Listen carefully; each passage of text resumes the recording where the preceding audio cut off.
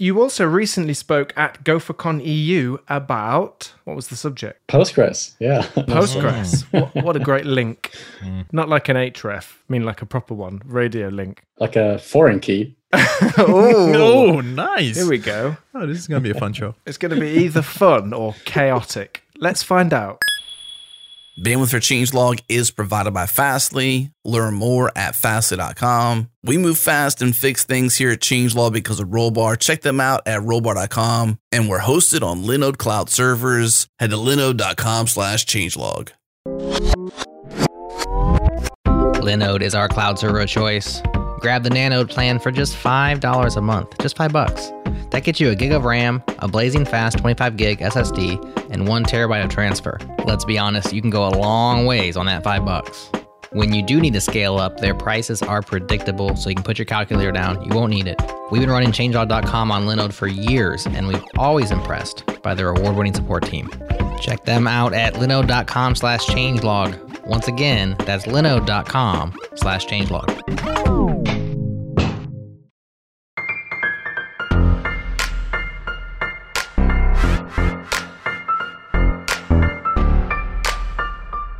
Let's do it.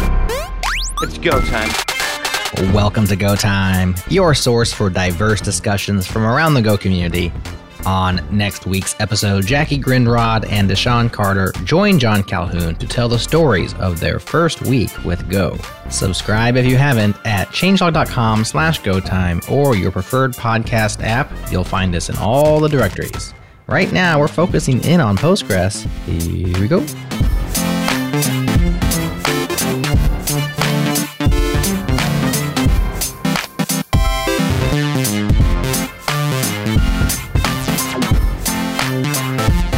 Hello and welcome to Go Time. I'm Matt Ryer. Today we're talking about Postgres. I'm joined by regulars John Calhoun and Johnny Borsico. Hello, gentlemen. Hello. Hey, Matt.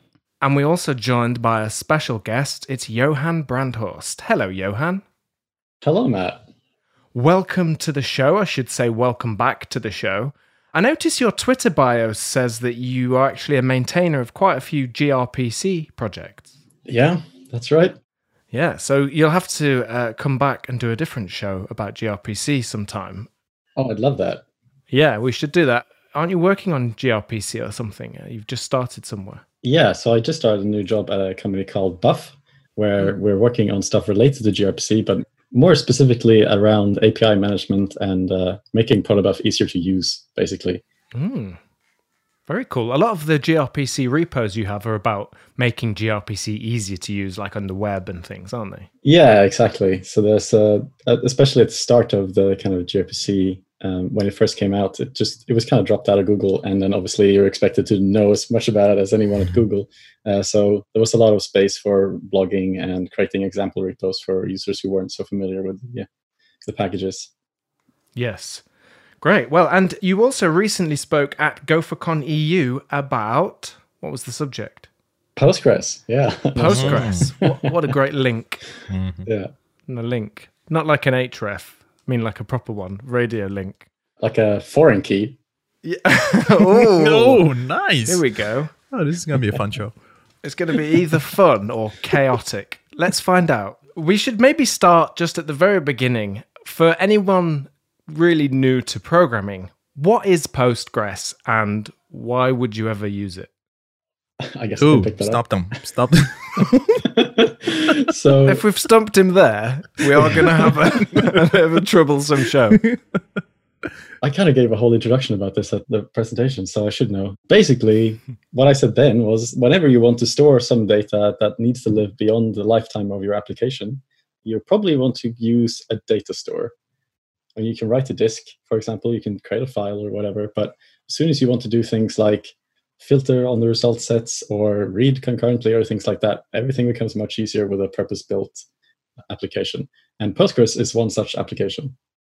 Yeah, that's great. So yeah, saving data, not just dumb saving, like you say, sticking JSON into a text file or something, but slightly more sophisticated things than that. And of course, Postgres has been around a while as well, hasn't it?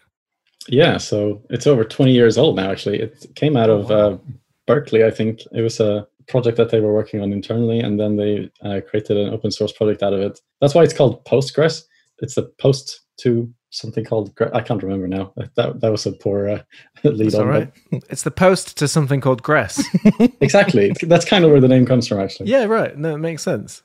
So Gress maybe was like a database before it. Yeah. Yeah. I mean, we can guess. Next week, we're going to be guessing the origins of the name Rust. Ooh. Yeah. Okay, so Postgres then, it's been an option for a while. As you say, it's been around a while. What makes it a particular favorite of yours compared to alternatives? Because there are lots of alternatives. Indeed. And MySQLite, for example, is quite an interesting. SQLite is also another popular database like Postgres. The cool thing about SQLite is that it all works in a single file, but Postgres is a little bit more complicated than that. But the big thing that Postgres has over SQLite in Go specifically is really good library support.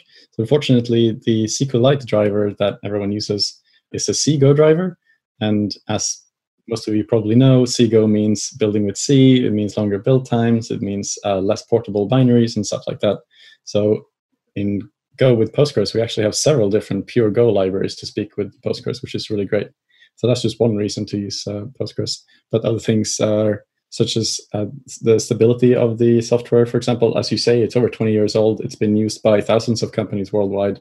It's not going to just, corrupt your files because those bugs have been ironed out by now.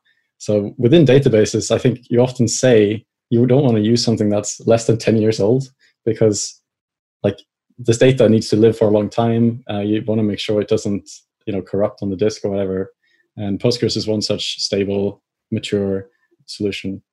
It's also very fast because it's written in C, and C is fast. Mm-hmm.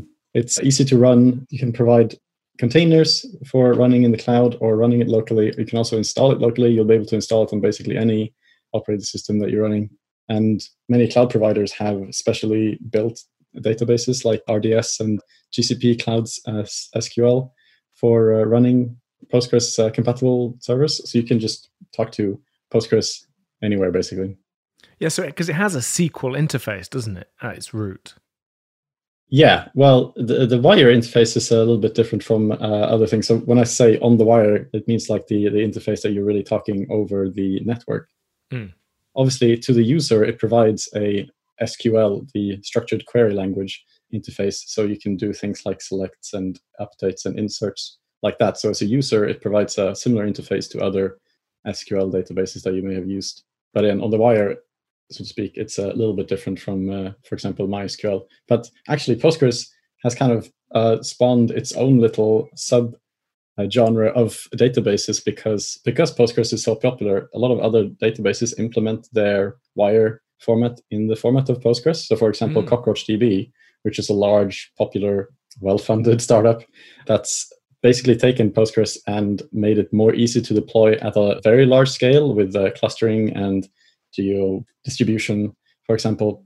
That implements the Postgres wire interface so that you can basically pretend that your CockroachDB database is actually a Postgres server, and you can use the normal Postgres, the Go Postgres drivers to work with CockroachDB. So as a programmer, what's it like to use? Presumably, you create tables at some point, and a table has columns and there's data types and things. Is it that familiar, the sort of spreadsheet kind of mindset? If you imagine a spreadsheet, it's kind of that sort of thing, isn't it? Is it the same for Postgres? Yeah, so you could say that it has rows and columns, of course. So you can imagine like a matrix where each row is a new entry of data, and each column is a different data type or field in your schema. So it's built on this SQL. I actually prefer to say SQL. That means that you have to define your tables in the SQL language before you start working with the data. So in contrast to something like a document database where you can just take a blob of JSON and insert it and again read it out, when Postgres and other SQL databases like it, you have to predefine the structure of your data. So you will say, I want a table of users, and I want the users to have exactly these fields. And you can only insert data with that structure, and you can know that when you're reading data out of it, it will have that structure. So it's I kind of prefer saying that it's like going from using Python to using Go in that you get that typing included in your data structures. Yeah, absolutely. There is a kind of nice freedom you get with document stores because it feels like you can just throw anything in and query it and it works. And of course, if there's different shapes of data, that's sort of no problem. In practice, it turns out to be a little bit of a poisoned chalice because often you've just moved the problem. You still need a schema. You still need data structures. They exist. You may not have discovered them up front, but with the technology like Postgres, you do. You have to sort of plan a bit ahead. And so, for example, a table then, if we were modeling a blog and we had blogs and we had posts and then comments, we might have a table for blogs, a table for posts, and a table for comments. And that's because each of those data types looks different. You know, comment might have an author and a timestamp, as actually they all might, you know, but there's other fields might be different. I couldn't think of another example. Yeah, so that gives you this sort of idea. And then they link together by referring to the primary keys in those other tables. I just want to give a very basic kind of overview for anyone that really hasn't had chance yet to play with databases properly. I think your spreadsheet analogy is a pretty good one for anybody who's never used Postgres or any SQL, database, where you're essentially, you just have to predefine the columns up top, and then you can have multiple sheets that are connected. So like when Matt's talking about, having IDs that link to other tables, it's almost like you have your user's spreadsheet, and in there it might say like, okay, if you want to find this user's purchases or something, you have to go to the purchases spreadsheet and find all the ones where the user ID column has that user ID.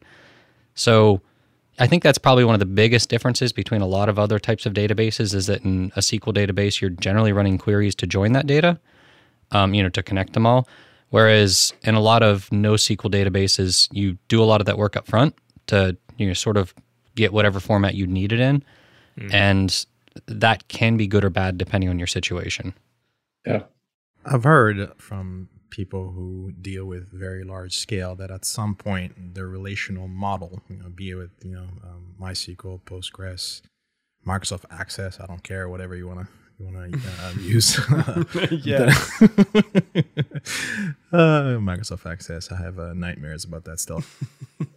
Yeah, so at some point the relational model, they say that it starts to break down, right? I'm curious if one, has any of us on the show here sort of ever reached that sort of theoretical boundary where having a relational model really starts to break down in terms of speed of access, or really like once you start having such complicated business logic that you have the number of tables you're joining starts to create a performance barrier, right? And basically how you sort of go around that.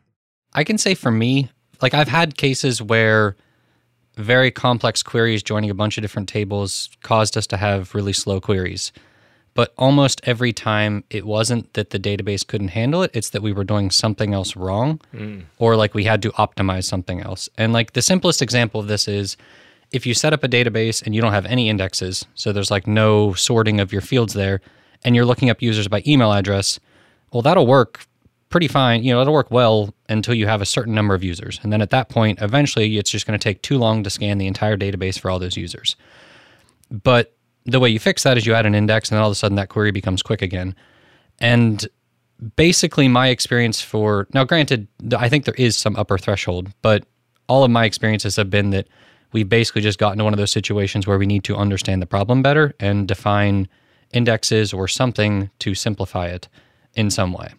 Yeah, denormalization is something that comes up when I think about this kind of thing, because often that's a decision that you make really for performance reasons.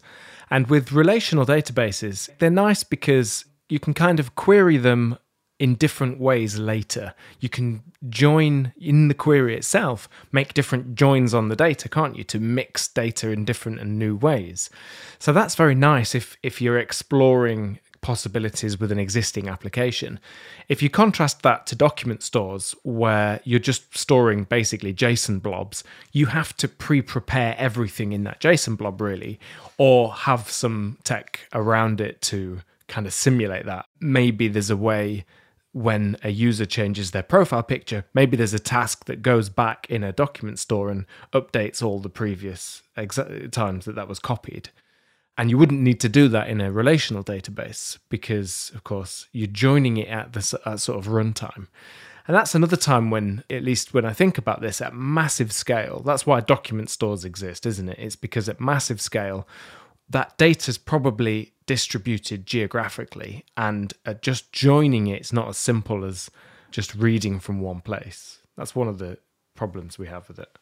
I think that's one of the problems that Cockroach is trying to solve as well. So they used a raft algorithm to have a leader-follower relationship between nodes, so that the data is replicated across different geographical nodes. That's how they try to solve that sort of thing. But yeah, that's definitely one of the problems with Postgres specifically as well. Like, how do you do that sort of data replication otherwise? I want to pull on that thread a little bit because depending on how much data, right, you're dealing with, it's usually sort of unclear, right? So if you read enough blog posts, read enough content out there, you'll eventually run across advice as well. Once you reach a certain scale, right, the number of, say, read replicas you're going to have, stops being sort of good enough, right? And then, there's various metrics you can use for that. I think it's going to vary from team to team, from domain to domain. Then you're going to see some advice around, well, yes, it's good to store your quote unquote transactional data, right, in a relational store. But if you want to do things like reporting, for example, these kinds of things should live in a separate database, right? Whereby you have a lot more denormalization going on. Maybe you're using a data warehouse, maybe using a different approach to altogether, maybe using star schemas, hybrids, whatever the case may be. But you're really moving away from sort of the use cases. You're splitting the use case whereby you might have an application, which is, this is where your users are sort of using your application and pumping a lot of data in there. And maybe you might have a read replica for the read heavy actions, but for your internal business users, or even for a separate product that relies quite heavily on computation and reads and sort of a reporting, right, creating dashboards and things like that, maybe you want to move that data, right, to a different database system altogether. And I've seen Postgres used in both of those cases, right? You can create your schema, right? To use a common terminology from my data warehousing days, you can create a star schema, also in your relational database, right? It could be a separate user, it can be a separate database, but you can use the same sort of traditional relational databases to actually create those. So I'm curious what sort of our collective experiences have been with regards to how soon do you sort of make that split in your applications, or do you go for as long as you can, right? Saying, hey, you know what? Using Postgres is just fine. I don't need to bring in new tech to do reporting. I can just create another schema inside of my existing server, and I'm good, right? So what is the advice, first of all, with regards to transactional versus pure reporting, sort of OLAP data, versus, do you keep everything in one system? What are the things are you considering, right, before you make that decision? Wow, that's a big question. We ask big questions on this show. Like, I'm very much a if it isn't broke, don't fix it type person, but that's only because it's bitten me so many times to do that. So I very much will stick with Postgres until, like, I'm absolutely certain I cannot solve this problem without it. And when is that for you? What is that? It just depends is the problem. Like, I've talked to people, like, in multiple cases, I've heard hundreds of millions of rows works in SQL databases fine. Mm-hmm. But I also know there's some tables where that probably doesn't work because of how much data you're storing or whatever else it is. There could be something weird there. I think it just really depends, on the specific problem, what you're working on. But for me, it basically just came down to, like, if I'm actually seeing, bad performance, then I start looking at, is there a way to fix this within Postgres? Or is it going to be a better long-term solution is sometimes also the thing you look at to switch to something else. So it's really hard to tell somebody when they should do it because it just really depends. It sounds like you've narrowed it down to just performance though, right? For me, that's what it's mostly been. Mm-hmm. But it's kind of hard to say because, like, if I could put a little bit of effort into this and get the Postgres to work, that's one option. But if I know it's going to continuously cause more issues down the road for us developers to maintain, then at some point, even if we can get the performance there in Postgres, it might not make sense to stay there if, it's going to cause a lot bigger developer headache over the lifetime of it. You could always just stick a cache in front of it, and then it doesn't really matter how fast it is at all. You can relax a bit then. Matt, is your cache also on your database server? Actually, that's a good point, because sometimes you want to have data ready in a different format. And so sometimes, these queries might be slow running, so you wouldn't do them while a user's waiting in the browser for the answer. But maybe you do it on a schedule, I don't know, and save the results each time, and then they're easier to read. And then I potentially would do that in the same database. They're the sorts of things you do to address performance problems. I think we get a little bit obsessed, don't we, with the performance of individual components. And sometimes when you step back and look at the whole system, it might end up being insignificant compared to other things. We should do an entire episode on caching, because that is its own world of pain. But, very powerful, but kind of not something you have to worry about too much unless you get the sort of big scale. And I think that's the other thing. Most projects stay quite small, and that's why you don't have to worry too much about performance. Mm-hmm. So along those lines, so when we do have that show, and I'm going to hold you to that, when we do have that show on caching, and I think we do need to have one, I do want us to talk about views, specifically materialized views in database technology, because what I've noticed, it should be no surprise on folks listening to the show, I work for Heroku, and we probably have the largest fleet of Postgres databases, right, for a cloud platform. That's our bread and butter. And we see all kinds of different patterns of usage for Postgres, right?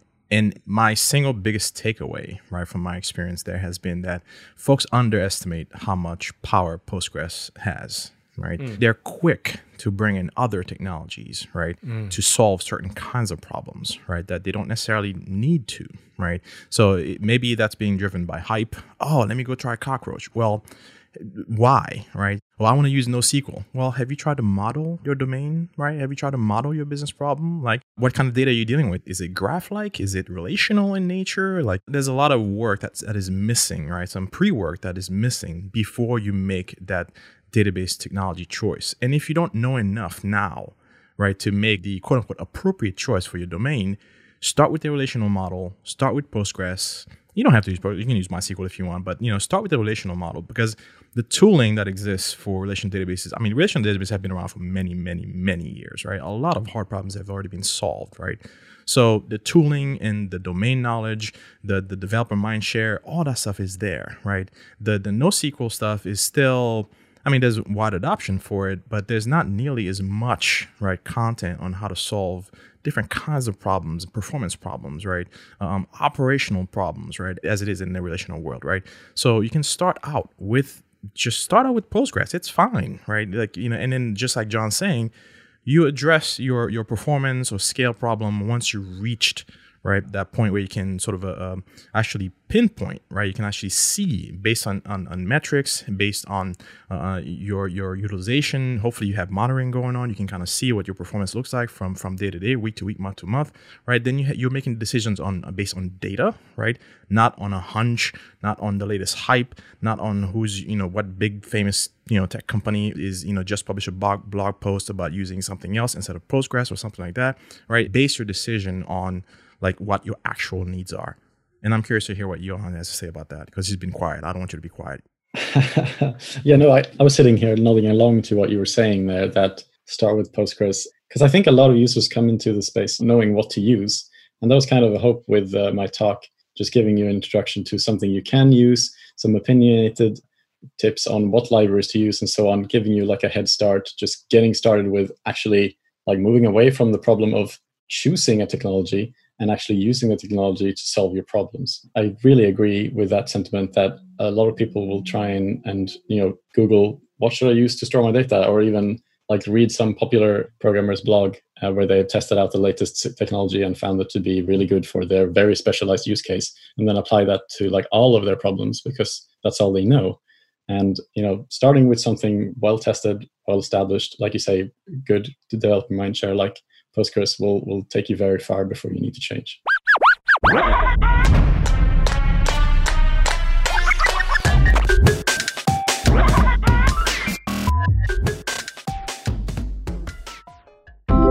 Changelog News is the best way to keep up with the ever-changing world of software. We track, log, and contextualize the coolest projects, the best practices, and the biggest stories each and every week. Make changelog.com your daily destination, or hit the snooze button and subscribe to our weekly newsletter that hits inboxes on Sunday mornings. Join more than 15,000 enthusiastic readers. It'll cost you exactly $0, and you can subscribe right now at changelog.com/weekly.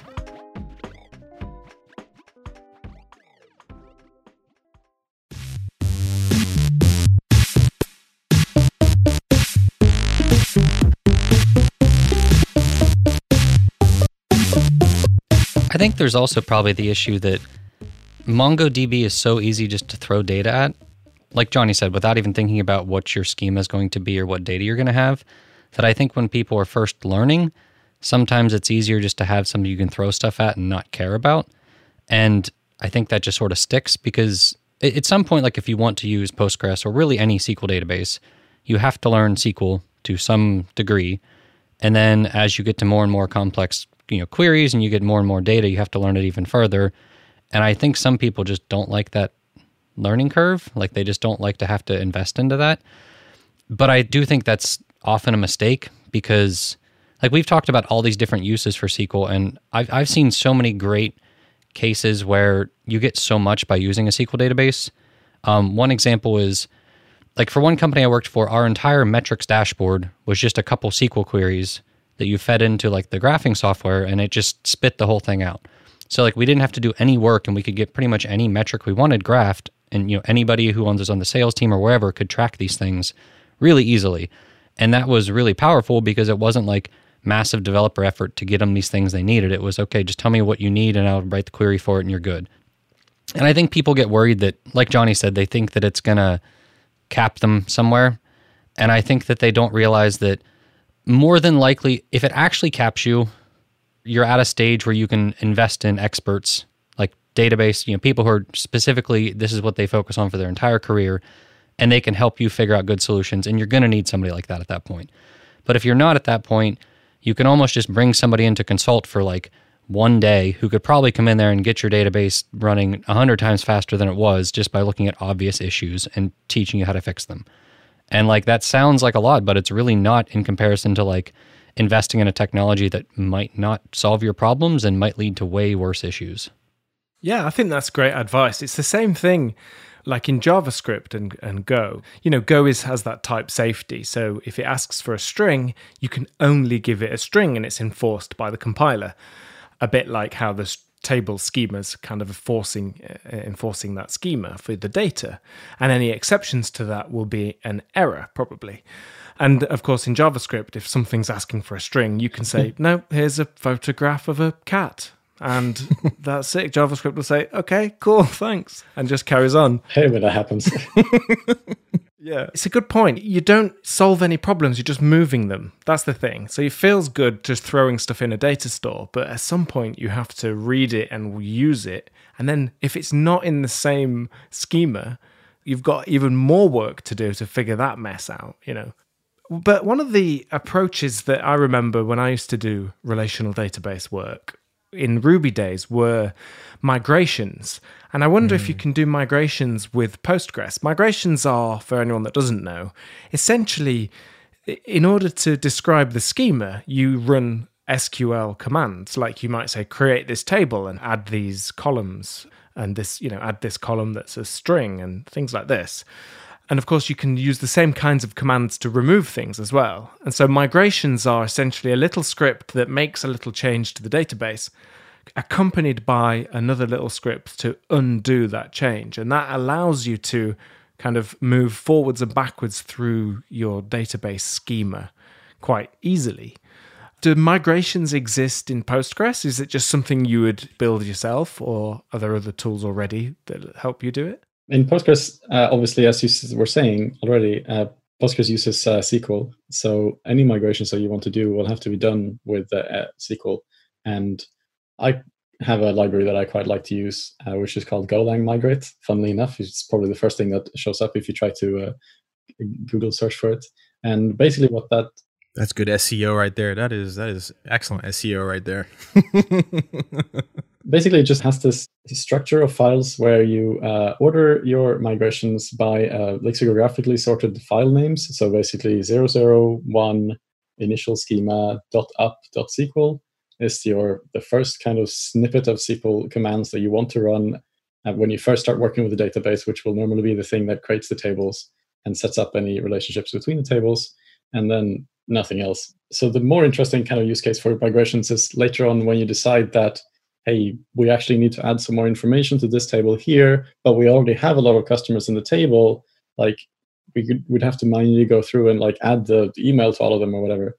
So a migration script looks at the existing data. You write some SQL to do this, of course. You write some SQL to look at the existing data and then adapt the existing data for the new table details, whatever that you've added with your changes. So that's really the key reason why you need migrations, really. So if you're like a novice user and you find yourself never making any changes to the database, you could probably get away with not using migrations, but I quite like doing it from the start because it means you can very easily pick it up again when you actually need to make those changes. And I often find that you do need to make those changes eventually. And it's also a really nice separation between querying, which is something that you can, there's a few different libraries in Go for querying data that don't actually do anything about creating data or creating tables, and the migration script, which is responsible for setting up and also tearing down the schema itself. So it's kind of a nice separation between the two. Yeah, and so when you instantiate a new database, it essentially just runs through those migrations in order, right? Applying them one by one, and you know that you'll end up in the same state as your latest release. So you have to be a little bit careful because often when you have a database, you'll want it to be used by several different clients. And if you do something like an upgrade of the system where you shut down one server and you start up a new server that has like a new feature, so you have both an old server and the new server speaking to the database at the same time, you'll need to make sure that the migrations are being applied in a backwards compatible fashion so that both of those clients can continue to operate at the same time. But if you have a single server and a single database, then it's very easy because you can just apply all the migrations when you start up because you know no one else is talking to the database. That's really the simplest case. Yeah, it's nice also because you used to be able to try things out and undo them, essentially. I mean, often it's difficult to do. Sometimes you might be making destructive changes. Like if one of your migrations deletes a column, then you're going to lose data. You can't, in the down script, you can't put that data back. But assuming you've kind of thought about it properly, yeah, you could be a bit more experimental with different data schemas. And then you either just don't commit the migrations or you can roll back to a previous version, delete the future ones and try something else. Yeah, it is really cool as a tech. Well, you mentioned the clients in Go. I'm interested from a Go perspective, how do you actually use Postgres? And I'm even thinking like in the context of, say, a website that is hosting a blog, at what point would you make a connection to Postgres? Do you tend to make one connection per instance of your code running and then create sessions off that? Or would each handler make its own connection? How does it actually work, from a Go developer's point of view? Yeah, so if we take a step back and look at the standard library database SQL package, that actually has a connection pool built in. So if you come from another language like Python or Ruby, you might be familiar with putting something, I think there's a Postgres bouncer or something like that, which does connection pooling between your database and your client. In Go, you don't need to do that sort of thing because it's already built into the standard library. So what you would normally do when you connect to the database is just create a single SQL.db handle, and then that's safe for concurrent use. So you can use that in all of your handlers, even though they're being called from different coroutines from different clients. And you can also configure things such as max connections on the SQL connection. But normally that's all handled by the Go standard library, so you don't really have to worry about it, which is really nice. So you do use the Go standard library then? Or do you use others, third-party libraries? It's not very common, actually, but my Postgres driver of choice, Jaxi PGX/PGX, it actually has its own little interface as well for interacting with Postgres, which is a little bit faster because it doesn't have to go through that compatibility layer, so it can structure things a little bit differently. It has a binary encoding that it uses when it talks to Postgres, whereas the database SQL uses a slightly different encoding, as far as I understand. However, I still try to use the standard library just because it's compatible with all of the rest of the Go ecosystem, really. For example, if you have a query builder or some sort of generator to make calls to the database on the SQL.db handle, that's what they expect. And if you're using PGX, then you have the choice of choosing between the two. So, for example, I would use the SQL.db interface as much as possible, because most of the time that performance is going to be absolutely fine for you. But if you do have a specific use case where you find that actually we're being bottlenecked by the standard library here, you can switch to the more efficient binary interface. I would only really consider it if you have to insert thousands of rows or something like that and you want to do it very quickly. Then that's something that you can do with JAXC/PGX. You can switch to the binary encoding interface and do that within a single connection, and then switch back to the standard library one for normal interface handling. So one of our listeners had actually asked, how hard is the switch from libpq to JAXC/PGX? Because I think historically libpq was like recommended as a library, but I think that one uses CGO, doesn't it? I don't think so. I think it's pure as well. But I used to use libpq as well back when I started using Go. It hasn't really kept up with the advances that JAXC/PGX has. I think JAXC was later to the stage, but it's really picked up because it has this really rich type package which implements a lot of the Postgres types. So you can work in a Go type safe way with the Postgres types like money and date and things like that.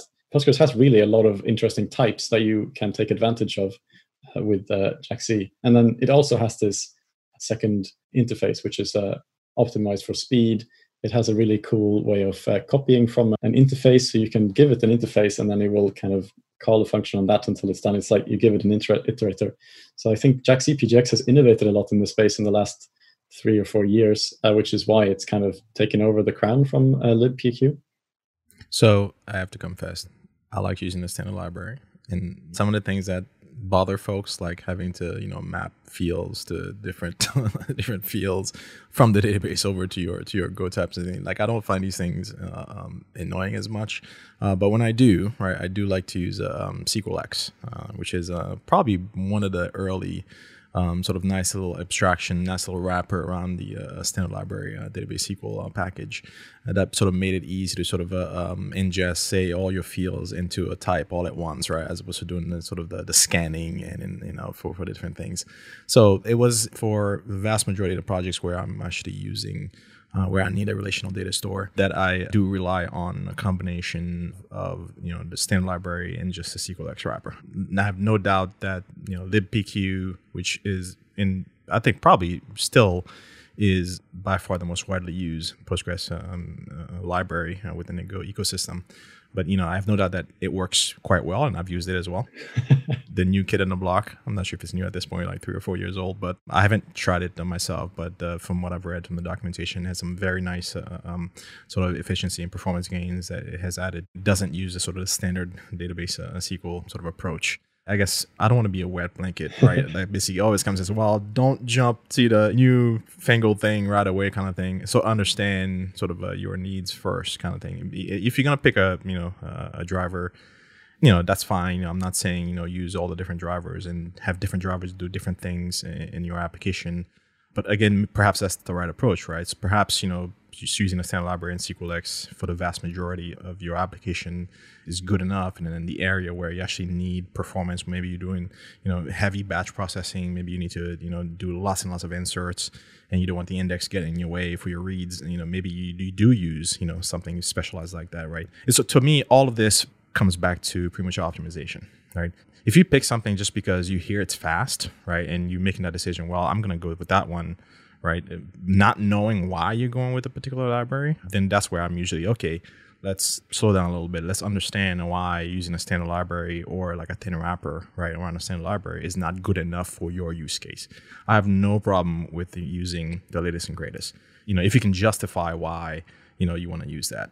At this point in my career, I'm kind of boring. I don't like the exciting stuff, especially as an SRE. I don't want exciting with the things that I'm responsible for. It's really beyond the standard library. Like, what else do you need, right? And can you get away with, using a standard library or something very thin wrapper around that? A question for you, Johnny. You like using the standard library for it, but I feel like in my experience, Postgres is the one that interacts like the most poorly with the standard library. And more specifically, I'm referring to like last insert ID doesn't work. Mm. And then like, I don't remember which ones use which, but like the characters you use for like variables you're putting in. Dollars, yeah. I know Postgres uses what, the $sign and then the numbers. Yep. And I think all the others use question marks. Mm-hmm. So like one of the benefits in my mind of using the standard library is, I can run my tests with SQLite and have it in memory, and that's real nice because I can just throw the whole thing out afterwards. But that's really hard to actually achieve with the standard library unless you put in a like extra work that I generally don't want to put in because I'm like, it's just not fun to do. So like, I guess what are the benefits you see from the standard library from that perspective? And like for somebody who is just getting started with it, do you have any like advice for that, those gotchas? Let me throw that back at you, right? When was the last time you switched databases? When was the last time you said, you know what, I'm going to start with Postgres, but I might end up with MySQL? So I've never switched them like in that sense. The only reason that it matters to me is that I like running SQLite for a lot of tests because that means that actually setting things up is a lot simpler. It's not, you need to install Postgres and you need to make sure your database is up and running and you need to do all this stuff. It's literally just, okay, I'm just going to throw this thing in memory and start, I can run all the migrations from that point and have the test go. So it's more of a simplicity type thing there. But I often find that it's hard to actually make work because, all the differences that exist. Well, I would say that while I see your point, if I knew that I needed to do some integration testing, I need to actually hit, if I don't have enough abstractions around my testing, right, that I need to use a data store and communicate over the wire to a data store, I would just run a Docker version of Postgres. Heck, I have Postgres installed locally on my machine, right? No abstraction layer needed, right? So I think it's just a choice, right? And I think Johan's going to have some flavor to add to that. But personally, like I wouldn't want to use two different databases for my testing, however similar they might be, right? And I know you have a slightly different view on that, but I'm interested in seeing what Johan has to say about that too. Yeah, so great that you brought up testing because that's one of the things I want to talk about today. And I agree with Johnny that if you have to make your test so that you have to use one flavor of SQL to test and another flavor to run, then, well, to start with, your tests might not be giving you the confidence you want. But also, there is a better solution today, which is that you can use automated Docker testing to create a Docker container during the lifetime of your test and talk to that as if it's a real Postgres. It's a real Postgres container, so you can talk to it like a real Postgres server, and then just shut it down after the test finishes. This was something I demoed during my talk, and I think maybe the most revelatory thing that I'm really brought on to the whole talk, because people afterwards were like, whoa, this is so cool. And yeah, I agree. It is so cool. It like completely revolutionizes the way that you do database testing. You don't really have to like have a Docker Compose script or whatever where you spin up a database, then you run your integration tests with like a build tag on them or something like that, because you don't want to run them if you run go test, because someone needs to have a database running. And you also don't need to annotate your CI testing with like extra containers, whatever. Everything just works. You just spin up a database. This is during the runtime of your test. It uses the Docker Socket API to just spin up a database, take the IP and port of that database, talk to it during the test, and then shut it down immediately afterwards. And it runs in like 3 seconds total. It's mind-blowing when you see it for the first time. And I highly recommend you try and check it out. I'll have to check it out because I know one of the reasons I like SQLite stuff is that if I'm running a bunch of tests concurrently, I can have a bunch of them loading up in separate instances of memory and do stuff like that. But I do fully agree that you still need to test against Postgres, which is why, generally speaking, I'd more consider that my like something I'd run in my CI tool. So like, it happens there before it actually goes anywhere, but like I don't have to do it locally as much. And it depends from company to company. I think some of this stems from, coming from a Rails background. I think it was pretty common in Rails to run one flavor of database locally and another one, depending. There were definitely times where that bit you, but it handled a lot of stuff for you sometimes, so you could do it. So actually, another thing that's kind of related to this is one of my hopes for generics in Go is that the database interface in the standard library is going to get a bit of an overhaul, because I think it's probably one of the weakest typed interfaces in the entire standard library, right? Because you have to, a query, and then you have to give it like a variadic slice of interface, which is as bad as it gets, right?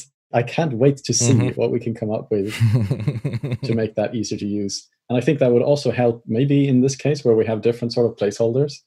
I guess the dream of the database/SQL standard library package is that you should be able to use it with any SQL database, right? You should just be able to maybe even like at initialization time say, I want placeholders to be question marks, and then everything else should just work, right?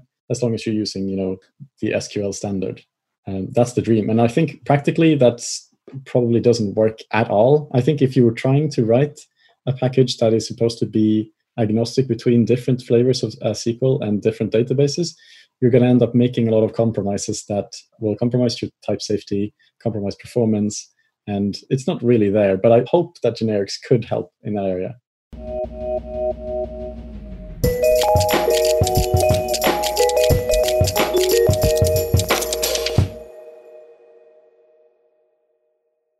We deserve a better internet, and the Brave team has the recipe for bringing it to us. Start with Google Chrome, keep the extensions, the dev tools, and the rendering engine that make Chrome great. Rip out the Google bits, we don't need them. Mix in ad and tracker blocking by default, quick access to the Tor network for true private browsing, and an opt-in reward system so you can get paid to view privacy-respecting ads, then turn around and use those rewards to support your favorite web creators like us. Download Brave today using the link in the show notes and give tipping a try on changelog.com.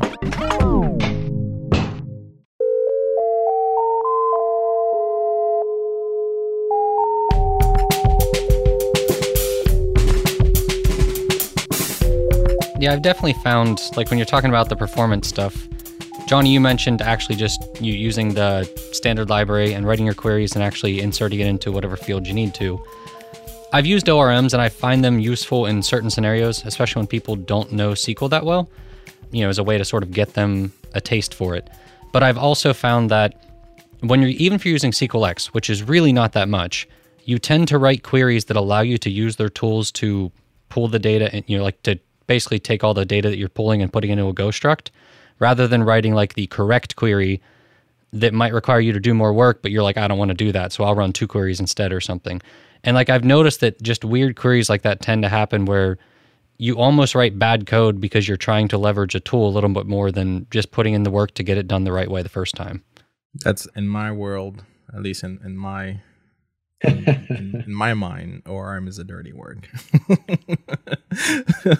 I don't know. I'm generalizing here. Obviously, it has its uses, but I've been part of so many teams where we rely so heavily on ORMs, and they are great for the 80%, right, use case. And then there's that extra 20 where you have sort of trying to twist the ORM so much, and it's not the fault of the ORM, right? It's more like basically we're abusing it, or maybe we're using we're nesting some things, or maybe we're using it in a way it wasn't intended, or it's too easy to make certain common mistakes. We end up creating way too much sort of a thrashing, right, with the database, and you're doing N+1 type queries, and it becomes kind of like a performance issue. And then, often you don't find out about these kinds of problems during testing.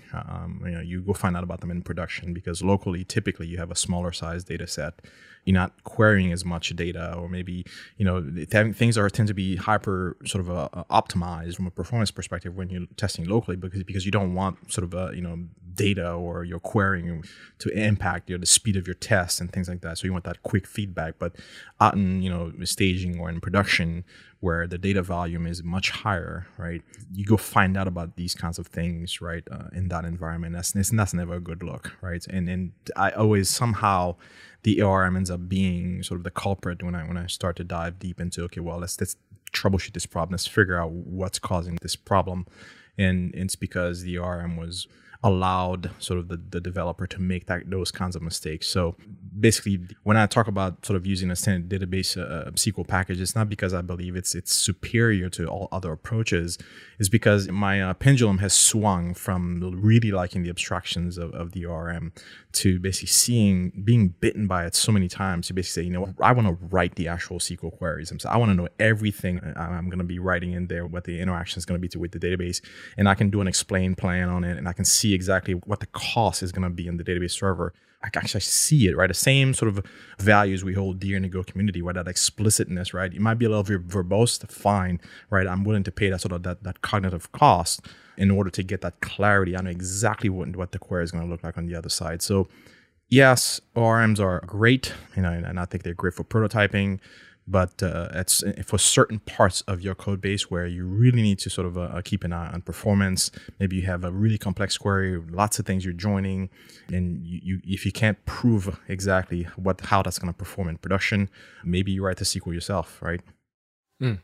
For anyone that doesn't know what you're actually talking about, ORMs, can we just illuminate that a little bit? Yeah. What does it literally stand for? It's like object relationship. Relational mapping or model, yeah. Object relational model or something. I don't know. Mapping? I don't know. Okay, yeah, something like that. So, but what is it? So there's a couple different ways you can think about interacting with your database. So ORMs are, you essentially write code in whatever programming language you're in. So let's go for us. And your database, generally speaking, gets mapped to whatever that code is. And then you write queries in Go code, and that Go code gets mapped to some sort of query in the database. I think at a high level, that's kind of the easiest way to put it. Right. So you don't really have to learn SQL. You just write Go code using this library, and it handles all of that for you. Now, the next step that you'll occasionally see is generators, which I think SQL Boiler is one that's popular in Go. Basically, they'll look at your database, and they'll try to generate Go code from the database. Mm-hmm. So they look very similar to ORMs, but they still use the database as sort of the source of truth, and they don't try to translate the other way. Mm-hmm. And then there's the kind of pure use SQL and like translate back and forth yourself approach, which is you have a lot more control that way, so you can fine tune everything. And I should say, Johnny, when you're talking about performance and stuff, I generally view ORMs as a stopgap. Like, you can use them, but you should have the mindset of you might have to replace them at some point, and you should be aware of that potentially being a risk.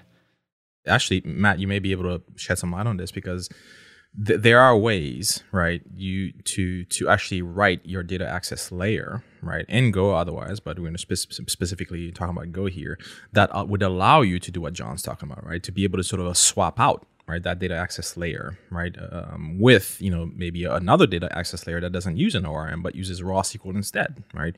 Like, what is the approach? What is the recommended approach here? What is the best practice, at least within the Go community, for writing, right, for not sprinkling your SQL all over your code base?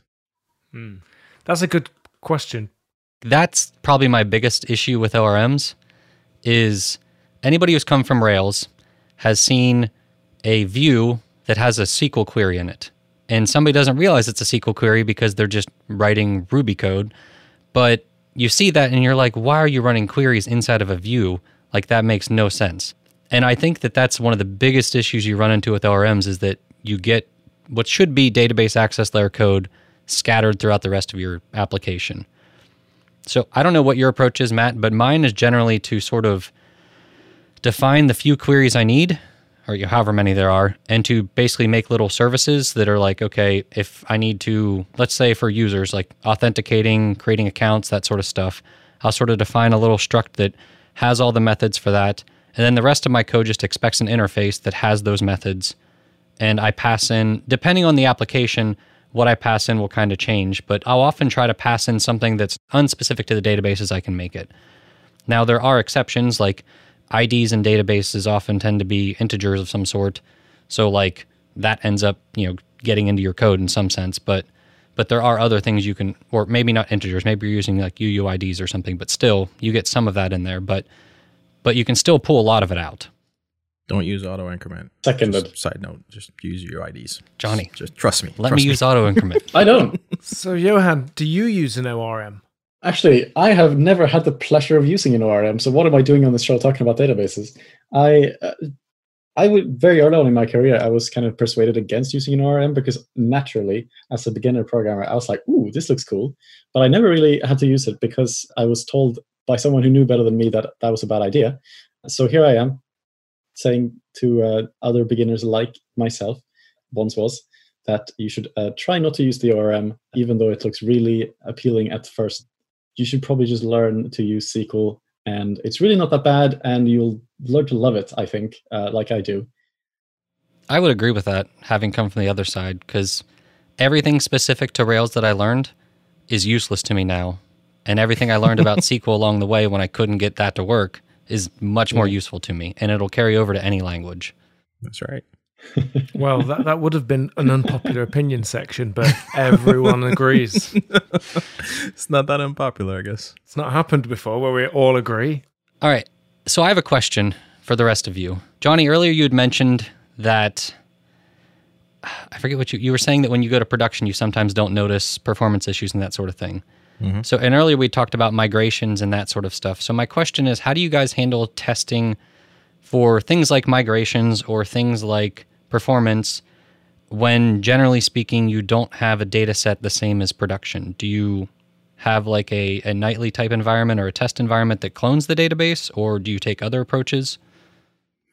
We've taken several approaches. The one I've liked the most, and I like it because it was sufficiently complex that we had sort of an elegant way of solving it. And because we were dealing with data, some PII data, right, some personally identifiable information in the system, we had to find a way to effectively sort of not expose, not copy that data, right, into multiple environments. We kind of created a compliance sort of a risk, right? So what we did, but basically, is to basically watch the data. When you have a primary and other sort of replicas, the primary typically needs to sort of communicate, right, changes, right, to those read-only, right, replicas, right? So if you tap into that stream going back and forth, or rather typically going one way, right, from the primary for the where you're writing your data to the read-onlys, if you tap into that stream, right, you will see exactly what the changes are, right? So now we can sort of inject sort of ourselves, or as basically you can think of it as a listener, right? Whereby we can actually see the data, right? And actually keep our a separate sort of test environment up to date with that stream of information, right? And then during that sort of copying over, we actually apply a transformation to that data to remove, right, to anonymize rather the data before it actually gets stored on disk with the test environment. That's an elaborate and more complicated way of doing it, but that's one where it was the most fun for me because, that's when I figured out basically how the sort of the replication and what stuff was working between the primary and then secondary nodes, and basically being able to sort of transform the data sort of in flight and before you write it to disk. I mean, that was like a really fun technical challenge, but that's definitely one of the more complicated ways to do it. To make sure I understand, so you have like the lead database. I'm so used to bad terms. Sorry. And then you have like the follower. Did you spin up a new follower that you intended to use for test? And then you then when that was popping all the data over to that new follower, that's when you did all the transformations. Well, it wasn't sort of in the follower sort of pool, right? Basically, the primary wasn't aware of that sort of separate. It's not really a follower. It's just a separate instance somewhere else. Okay. And then basically would be writing sort of that data to it. Obviously, it was a little slower but it was a test environment. It didn't need to be, like a to the millisecond up to date, right? So we could apply our transforms before the data got written. It was a way of actually sort of interjecting ourselves in that process. Oh, so you kept this going all the time then? Well, yeah. Okay. Yeah. So it wasn't like a one-time thing. You just like kept it up to date, and then you could use it in the future. Yeah, kept it up to date as the system changed, and we just kept our staging environment up to date. It's really clever because if you just read it normally, that would have been activity on the database potentially. Mm-hmm, exactly. There would have been another client. Yeah. Yeah, it's funny because we're kind of looking at this exact thing, and it's basically, as Johnny described, what we're going to do is read from one place. I do the anonymizing thing. And what we really want is like the shape of the data. We're not going to read it. We're not going to sit and read through things. So we'll probably scramble everything. We'll probably mix all the words up and everything just so that you don't get, because customer data, if you really care about that, then it's not acceptable to just copy production database to test to work on. Yeah, it doesn't matter really what the data is, but that's really clever though. I love the way that it was like, it must have been some API of a listener API so it could receive the changes. That's a really smart solution. So another way you can also test migrations specifically is actually kind of write the test where if you have access to the migration files, you can kind of migrate to the first step. You can insert some data. Obviously, it won't be like entirely representative of your production database where you may have hundreds of thousands of customers or whatever, but you insert some data and then you do the migration to the next step and you check that that data was updated correctly. And you can do that for all of your migrations as well, and then run that as a normal test, especially if you spin up a database with the Docker test container. So that's what I've been doing for some of my projects. In only 3 minutes. Yeah. To be fair, I saw that demo that you did, and it didn't look real. It was so quick. Yeah.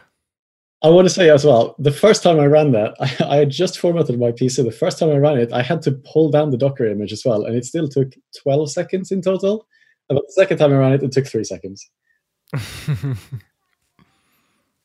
We'll post a link to Docker test in the show notes, dear listener.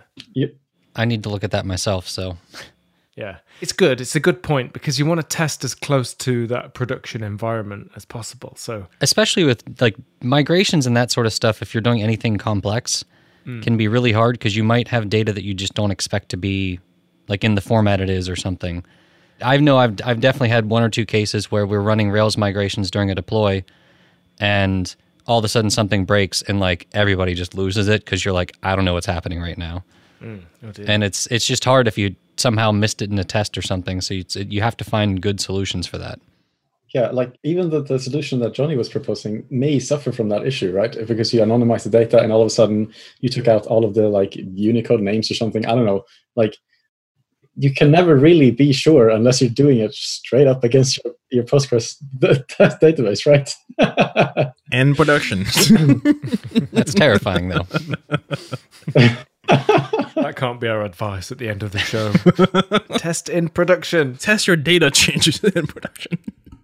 So one last question then. One of the people who was, or somebody on Twitter, I think, had asked, why do we import the underscore for SQL packages?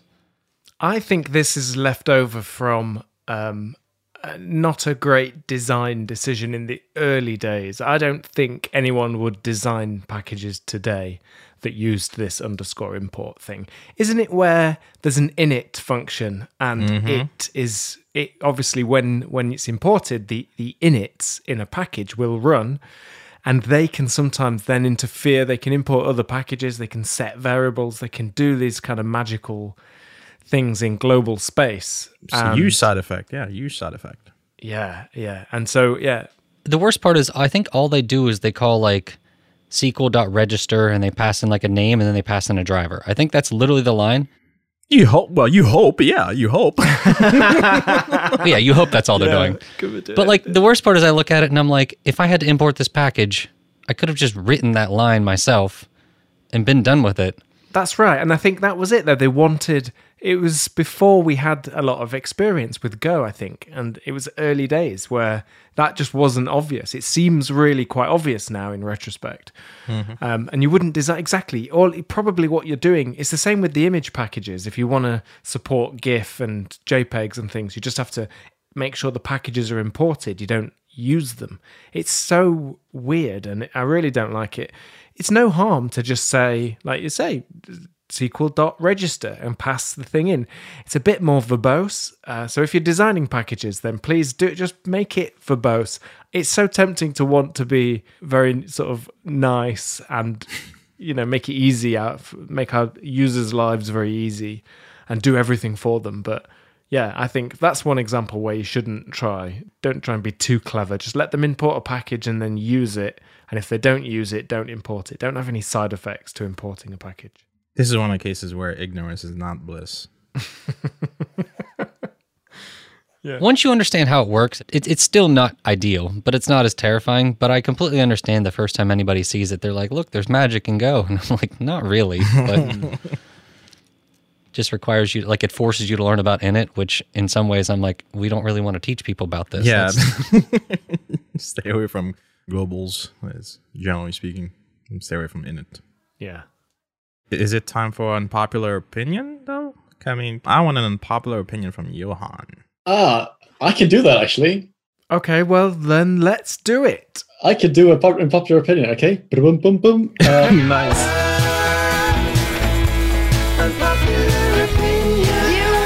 I actually think you should probably leave.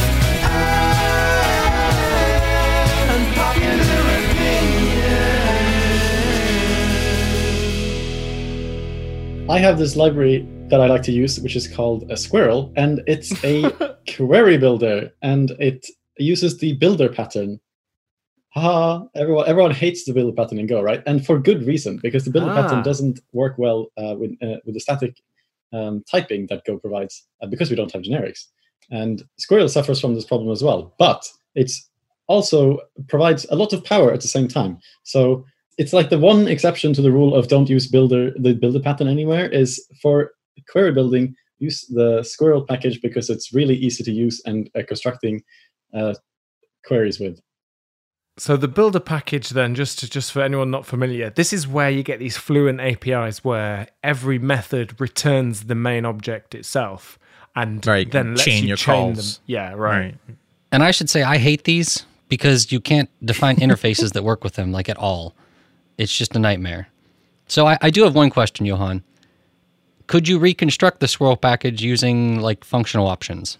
Potentially. Because I'm pretty I've looked at Gorm, which is a big ORM for Go, and I'm pretty sure you could rewrite a vast majority of it using that. I just don't think that was as popular when those libraries were written. You're right that it's annoying to use because you can't construct an interface that works with it. In the cases where I have been using it, it's usually just like in a single API layer. You're just using it through that package, and you don't really have to pass it around in any kind of generic way. And also, actually, Squirrel does provide a few interfaces for working with the standard library. So it has like a base runner or whatever, an interface that describes how SQL.rows behaves so that you can operate on that and pass that through functions if you want to. I find that the kind of one exception to this rule, but generally the builder pattern and, like Matt described it, fluent interfaces like that just don't work very well in Go. That's my unpopular opinion. It is a bit unpopular because I don't know that I would agree. I'm just looking at the syntax. You're sort of writing strongly typed code, so there's that, right? Because obviously, if the alternative is just a SQL string, I assume, but you lose that SQL-ness, don't you? It doesn't say select star from table. You lose that a little bit, but you do get type safety. The reason I ask about the functional options one is that if everything returns the same object, that means that every option function is essentially just going to be a function that accepts that one argument. And then you can just list a bunch of them as things you're passing into squirrel.query, and then you pass in all your options for it. I think that's the type of library that probably could be rewritten like that, and it might work a little bit easier in some ways. I'm not positive. Me too. Be a good exercise. I'd like to see you try that, John. Yeah. Live on Twitch. Well, I've done it with Gorm a little bit. Not the whole thing, because that would just take forever, but I've definitely toyed with doing some of it. So I know the hard part is there might be some weird edge case I don't know about. And that's you almost have to do the entire thing exhaustively to see if it works. Yeah. We're talking about these abstractions and things. We have in Pace a very light abstraction over the data store, and it's a schemaless document store. So the get and the put operations are abstracted in this kind of a really light way. But what it allows us to do is check, because it's a remote service, sometimes that can fail with temporary errors. So what we can do in that abstraction is check if there was just a network error, just try again. And then you get a kind of robustness for free. And again, a bit like the example earlier of using SQL most of the time, and then you can break that rule and use different ones. I think that is quite a nice way to do it. Use the abstraction. It's not going to be 100%, but use it for the 80% of the cases, and then you can do something perhaps more in depth after, in those cases when you really need it. So yeah, I like that. I've definitely got a lot to think about for this. Just one last question then, Johan. One of the nice things about these kinds of builder tools and packages is that you protect against some security considerations like SQL injection or SQL injection is one. This is what you're talking about, using question marks and dollar symbols for parameters. It's instead of just building strings up yourself, isn't it? Why is that important? The danger of SQL injection is that you provide some sort of user input that maybe prematurely interrupt your SQL statement and then construct its own SQL statement, and in such a way could make changes in the database or extract data from the database in a very dangerous way. And the way that you protect against that sort of thing is by using these placeholders or extrapolated variables, but they have many different names. Anyway, the way that Squirrel makes this easier is by, like, when you normally use the Go standard library database /SQL interface, you may be tempted to just use a fmt.sprintf to construct your queries. This is kind of the major danger where you might end up causing an SQL injection without thinking about it. If you've ever found yourself, I don't really want to write out this very long SQL query. I don't want to have to map the names myself. I'll just use a format sprintf in a helper package somewhere, and then accidentally you may have gotten the argument wrong or something like that, and you ended up with something that the user can manipulate inside of your query. Then that's super dangerous, and a sure way to just avoid that sort of thing altogether is to use Squirrel, because all of the variables that you put into the builder automatically become escaped in extrapolated variables. No, interpolated. I need to ask, have you met Bobby Tables? I have met Bobby Tables. This is a great one, actually. So the reference that Johnny's making there is to an XKCD comic, which has a very illustrative way of showing just exactly what SQL injection means, where there's a school principal who's making a call to a concerned parent, I suppose, asking about their son Bobby Tables -- drop tables students or something like that.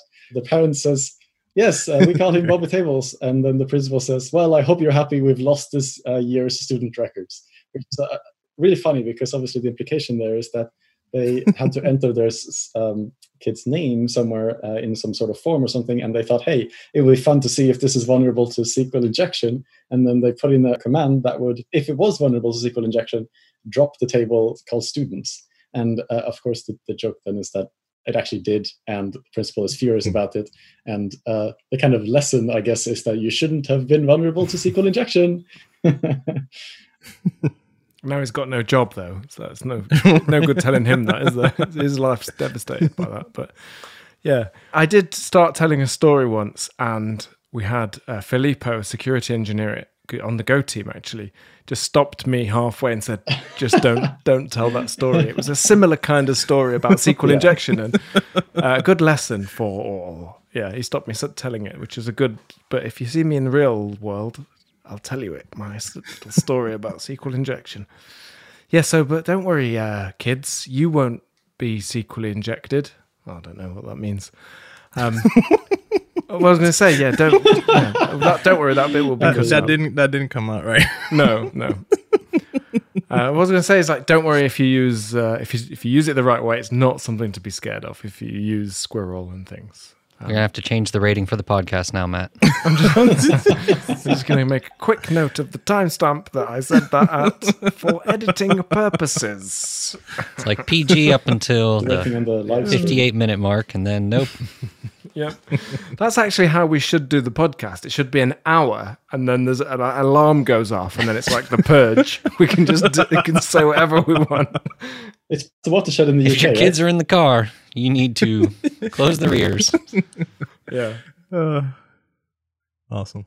Yeah. Well, this was a great show. Thank you so much. It was great to learn so much about Postgres. I think it's nice for junior people to know as well that it's a perfectly reasonable choice. Pick it up, get going with it, learn it, see what you can do with it, see what you can build. Thank you so much to our special guest, Johan Brandhorst, and Johnny Borsico and John Calhoun were here also. We will see you next time on Go Time. Goodbye. If you like Go Time, odds are you'll enjoy Practical AI, Brain Science, and even, dare I say it, JS Party. Good news, everyone! You do not have to subscribe to each of those shows individually. Just point your favorite podcast app to our master feed of all Changelog podcasts. It's your one-stop shop for everything we produce. Check it out at changelog.com/master or by searching Changelog Master in Apple Podcasts, Spotify, etc. You'll find it. Thanks again to Johan Brandhorst for joining the gang on this episode, to Matt, John, and Johnny for hosting, and to you for listening. We appreciate you. Changelog's music is produced by the mysterious Breakmaster Cylinder, and we are supported by awesome people at companies who get it. Thanks again to Fastly, Linode, and Rollbar for supporting Go Time. That's all for now. We'll talk to you again next week.